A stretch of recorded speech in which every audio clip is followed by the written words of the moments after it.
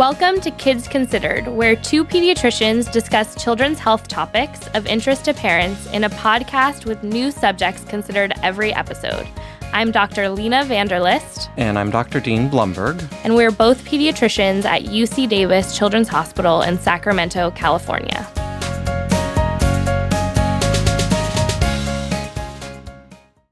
All right, so I don't have a parent question for this one, but I did have a parent in clinic that asked me to cover this topic, and she said it was okay that I shared her story a little bit in the beginning, so I thought that we could start. So this is a mom. She has two 5-year-old kids. One has a history of autism spectrum disorder, and she's a single parent, and she's raising them on her own. And growing up, she's had trouble with the drug abuse and was briefly in prison just for about 5 months or so related to that. And about a year ago, the boy's father was murdered near where they live. And so she was talking to me a lot about fear of this really difficult upbringing influencing her boy's development. Well, those are a lot of stresses in one family. Wow. A lot of stressors, yeah. So this is a really, really difficult situation, and that's why today we're going to be talking about trauma and its influence on development. So we're recording this episode in April 2020, and right now we're all living within the COVID-19 pandemic, and a lot of people and parents are asking questions about what the influence of these really stressful times can have on their kids' health and development. Yeah, it's a really stressful time, and for many, this can lead to worsening of existing mental health difficulties. And we know that many families are having financial hardships because of the lockdown, and there's so many other challenges at home with the parents and the kids all together all the time. Yeah, and so aside from all of these traumas that have been happening previously, now we may be at even increased risk for having them. And so we really wanted to spend this episode talking about trauma and adverse childhood experiences. And some of our listeners may have heard them referred to as ACEs, which is what it stands for. And so we're going to talk about what ACEs are, how they impact health, and what we can do to really minimize their effects. And joining us for this episode is Dr. Vidi Javari. She's a UC Davis Children's Hospital pediatric resident, and she will soon be a hospitalist at Cedars-Sinai Hospital in Los Angeles. So thank you, Vidi, for joining us today. Thank you for having me. So Dr. Vidi, tell us why this is an important topic for you. Yeah, so I think that it's so prevalent. So common. Sometimes when people think of traumatic events, they think of things like abuse or a horrific accident, like I talked about with my patient story, or like a school shooting. But really, trauma is nuanced and it's common. And like you said, all of us, I'm sure, have seen many kids and probably loved ones in our own lives that have experienced this. I think we should spend a little bit of time in the beginning to talk about ACEs, which stands for Adverse Childhood Experiences, and the study that sort of brought all of this to light. Right. So many people refer to this really landmark study. This was published in 1998 and then has received a lot of attention since then. It was one of the largest investigations of childhood abuse, neglect, household challenges, and how these factors all influence later life health and well-being in really surprising ways.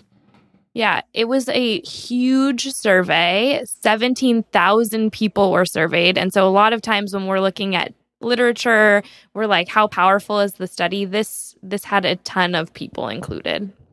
They assessed participants on whether they had experienced a number of childhood stressors, including emotional, physical, or sexual abuse, abuse of a parent, having a parent with substance abuse problems, a parent with mental illness, a parent that was in jail, or physical, emotional neglect. So, for example, not having someone to take you to the doctor when you were sick.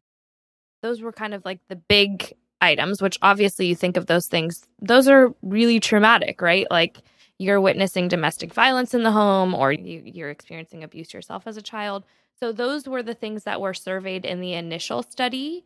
And we know that this was done a while ago. Since then, they've looked at things like food insecurity or growing up in an unsafe neighborhood or racism or a lot of other what we call social determinants of health.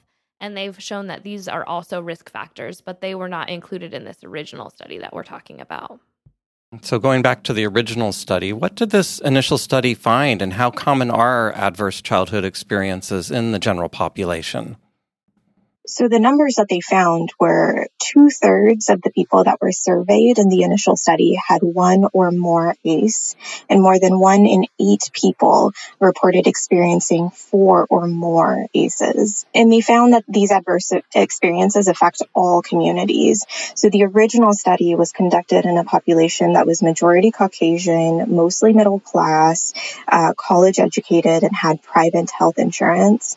But later studies have found that there are higher prevalence rates of ACEs in communities that have people of color, low-income communities, or LGBTQ communities. Yeah, I mean, it's totally mind-blowing when you think about those numbers. I mean, 2/3 of people, like there's 3 of us here on the screen, or 1 in 8 experiencing 4 or more. And those are like really profound traumas that were listed in this study. So that's a best case scenario considering right. The population that was studied. Right, exactly. The population was done with Kaiser, which some people may know, may not know, but that's a private health insurance company that usually, people are employed at least that do that. And you also think about sampling bias. So some people may not want to be really forthcoming on surveys. If anything, you would assume that they're going to underreport as opposed to overreport. So it's really wild. But what's even more powerful was when they looked at long-term health outcomes for this group of people and how trauma early in life, even when they kind of controlled for other risk factors, seemed to cause them to be at increased risk for certain negative health outcomes later in life. Yeah, that's right. The number of ACEs that a person experienced as a child was linked to increased likelihood of developing certain conditions in a dose-dependent manner. So that means the more experiences or ACEs that you had, the more likely you were to develop some of these other conditions. Yeah, and there were some really concerning findings that really happened more than expected. So things like increased risk of mental health problems such as depression, post-traumatic stress disorder, PTSD, and suicide, alcohol, and drug abuse. Right, but even more alarming than those results were increased risk of cancer, diabetes, cardiovascular disease, pregnancy complications, STDs. The list goes on and is pretty incredible. And since the original study was published, there have been more and more associations that have been found. So not just sort of mental health outcome issues, there are sort of physical health outcome issues as well. Some of the findings that have been found, so people are 3 times as likely to have chronic lower respiratory disease like COPD, 2 to 2.5 times as likely to have stroke, cancer, or heart disease, 1.5 times as likely to have diabetes, 38 times as likely to attempt suicide, 11 times as likely to have Alzheimer's or another dementia. And what I think is just the most profound sort of statistic is individuals with 6 or more ACEs have a life expectancy that's 19 years shorter than individuals with none. I mean, you think about like living through multiple of those experiences and how horrible it must be for a child, but you don't think about them growing up and all of the adverse effects. I think more about the mental health, maybe even substance abuse, things like that, but you don't think about like cancer and diabetes. And so it's really, really interesting. Really profound. These are all having such profound impacts. But do we know why this happens? So like what happens physiologically to people that experience this repetitive trauma? Yeah, we know a little. So in a normal stress response, your brain tells your adrenal gland to release this hormone called cortisol, which amongst doing a few other things, it activates your sort of fight or flight response. So normally as a threat passes, that cortisol level falls and then you can relax. But when a threat occurs over and over again, it can cause this overactivation and a constant release of cortisol and a couple of other hormones. And these persistently high levels cause all of these sort of physical changes, including weight gain. You can damage your blood vessels, leading to hypertension, things like that. Wow, it's really interesting to tie these stressors physiologically to then these really adverse outcomes later. Why talk about ACEs and trauma now? I mean, it's important to talk about any time, but like we discussed at the beginning, in the setting of this current pandemic that we're living through, many families are stuck at home. They're experiencing strain financially, mentally. They're having job loss, sometimes food insecurity. All of our mental health is being tested. So we really wanted to arm parents with information about how to mitigate toxic stress, which is sort of these really hard things that we deal with as best they can. We know, we have the full knowledge to know that it's a societal issue as well as an individual issue. And so we all need to work together to fix these underlying problems. So let's talk about toxic stress some more and explore that. What is that? Yeah. So toxic stress is the frequent experiences of trauma that are not buffered by a caring adult in one's life. So like Dr. Vitti talked about, this is like can lead to persistently activated stress response in kids. And like in the end, if you're experiencing this toxic stress like over and over, so never knowing how your parent is going to react when you come home, or living in constant fear of something, then you have long-term changes in not only the developing brain, but also your metabolic system, your immune system, your neuroendocrine system, and even interestingly, not your DNA itself, but the way that your DNA is sort of like read to make proteins and other things, even that can be changed in the setting of toxic stress. And so we talked about the initial study, what they included as adverse childhood experiences, but it could also be those other social determinants of health that I mentioned before, like experiencing racism or never feeling secure when you go outside of your house or never knowing when your next meal is going to come. Yeah, I think a lot of people don't quite realize what their child is experiencing can be considered trauma. But I think we should also be clear for most kids that are experiencing this time and kind of going through all of this is not trauma. This is more spending time with, their loving caregivers, having sort of stimulated experiences. Yeah, they're having fun. They're playing, and they're really getting to bond more with their parents than normal. So not hopefully, for every... yeah. But we are currently living through a disaster.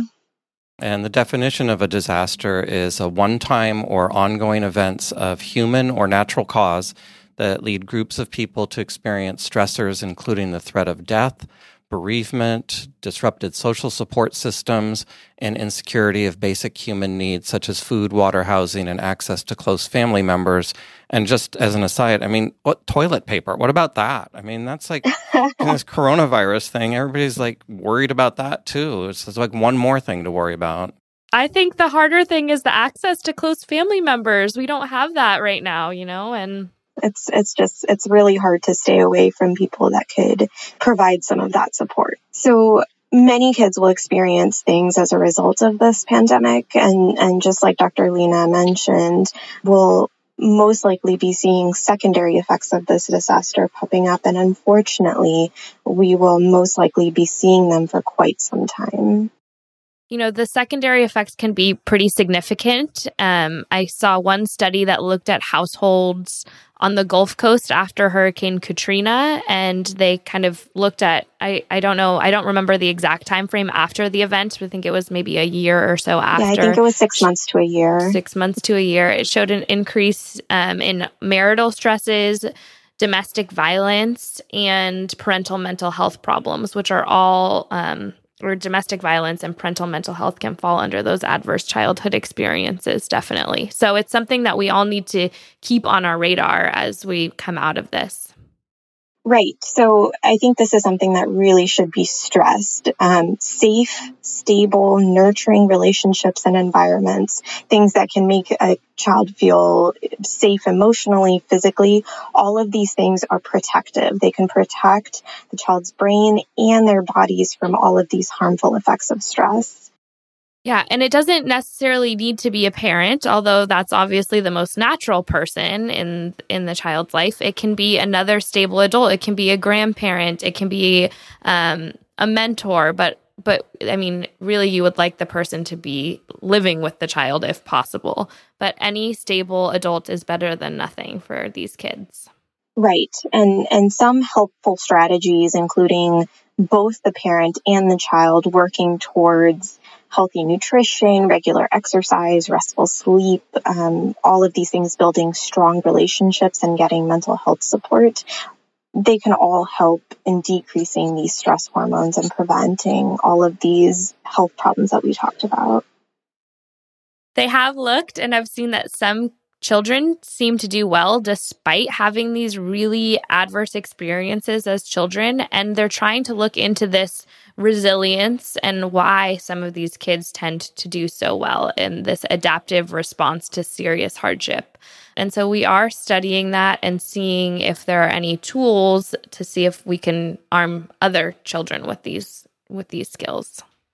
Mm-hmm. So all three of us are in California, where we have the ACE Aware campaign, and this is encouraging primary care providers, so doctors and nurse practitioners and PAs, to really screen for these experiences in the medical office and to offer tools to support families through these. So in certain areas, you may experience your physician asking some of these difficult questions.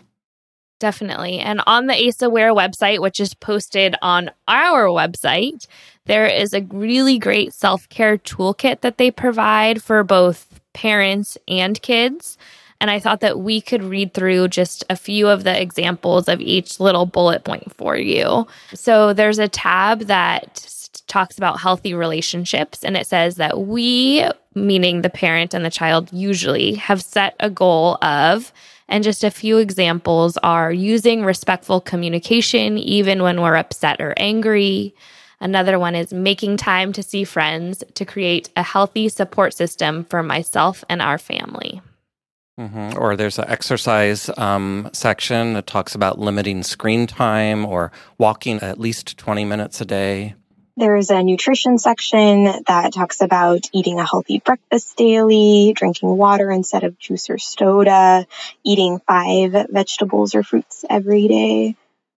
For sleeping, it says we've set a goal of turning off screens 30 minutes before bedtime, creating a calm place for sleep. So for some of us, that might be like, duh, but in some of these situations, they're all sharing a room, multiple siblings, need to sleep in one bed together. So making sure that you create that space just for your child and you, so that you guys really are able to calm down and get a reset and get a restful night's sleep.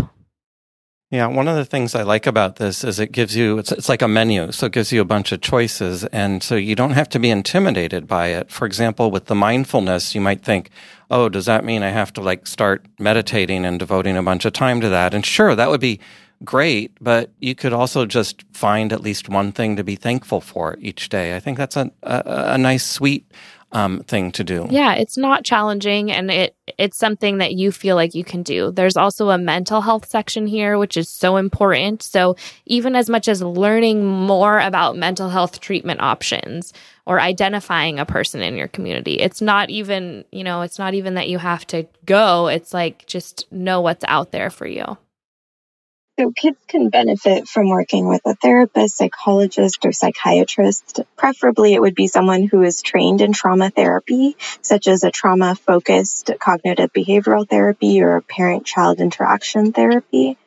But if you ever feel like you're in crisis or need immediate help, please reach out.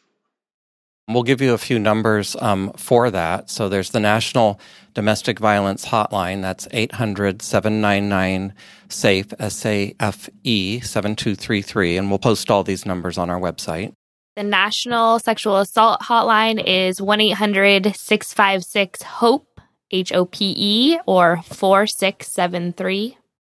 The National Suicide Prevention Lifeline is 1-800-273-TALK, T-A-L-K, or 8255.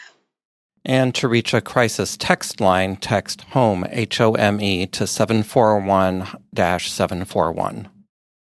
All of those numbers and many more resources, including the toolkit that we read some of the examples from, will be posted on our website. In addition, if you are feeling overwhelmed during this time, or you feel like there's risk for any trauma or adversity in your own home, please reach out to your primary care provider, your therapist, your psychiatrist in a time of crisis. They're all appropriate and can help guide you to get more urgent help. And there's also local mental health facilities that can do more urgent assessments during this time as well. This is something that's okay and safe to do even during this time. The risk of exposure to coronavirus is much less than the risk of a significant mental health crisis. So we definitely encourage you getting help.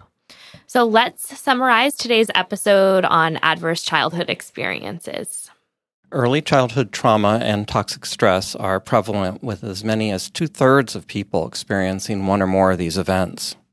Living through adverse childhood experiences puts you at risk for increased likelihood of many chronic medical conditions, including mental health disorders, cancer, heart disease, lung disease, and many more. Building resilience and coping strategies can help reduce the way your body responds to toxic stress. And there's a variety of ways you can go about doing this. So check out our website for more information. And if you feel that you or your child is experiencing any of these traumas, please reach out to their healthcare or mental health providers, and together we can work to reduce adverse childhood experiences and the impact that they have. And we would like to thank Dr. Marcia Unger, a psychiatrist at UC Davis Medical Center, for reviewing this episode, although Dr. Lena and I take responsibility for any errors or misinformation. And also thank Dr. Vidi Javari for being a guest on this episode. Thank you, Dr. Vidi. Thank you. And that reminds me of a joke. Yes? Do you know why horses tend to have much better mental health than other farm animals? Why? Because of their stable environment. Oh, God. I didn't know if you were going to be able to find a joke for this one, but you were.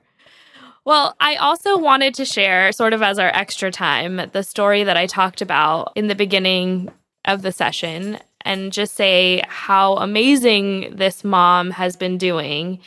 She has completely committed to addressing some of the traumas that these little boys have experienced in their life so far by getting into, Dr. Vidi had mentioned some like parent-child interaction therapies. So that is a type of therapy that can kind of help coach you through parenting and the way that you respond to some of your child's actions, even with just like a therapist in your ear on a headset, and they watch you interact with your child. So she has done that. She has shown up for every doctor's appointment. She has signed these boys up for different after-school activities and mentorship opportunities. And the boys are really, really thriving. And I think that this is just one success story of how acknowledging traumatic events early on can really totally change the trajectory of your child's life. That's really nice to hear, because those are a lot of stressors. That wraps up this episode of Kids Considered. You can find more information on our website, kidsconsidered.ucdavis.edu. Follow us on Twitter @KidsConsidered and Instagram @KidsConsidered. If you have feedback on this show or topics you would like us to discuss in the future, we would love to hear from you. Please call us. Our number is 916-915-3388. Or email us at kidsconsidered@gmail.com. Please rate us on iTunes or wherever you subscribe to your podcasts. Thank you for listening, and we hope you will join us for our next podcast. Kids Considered is sponsored by UC Davis Children's Hospital.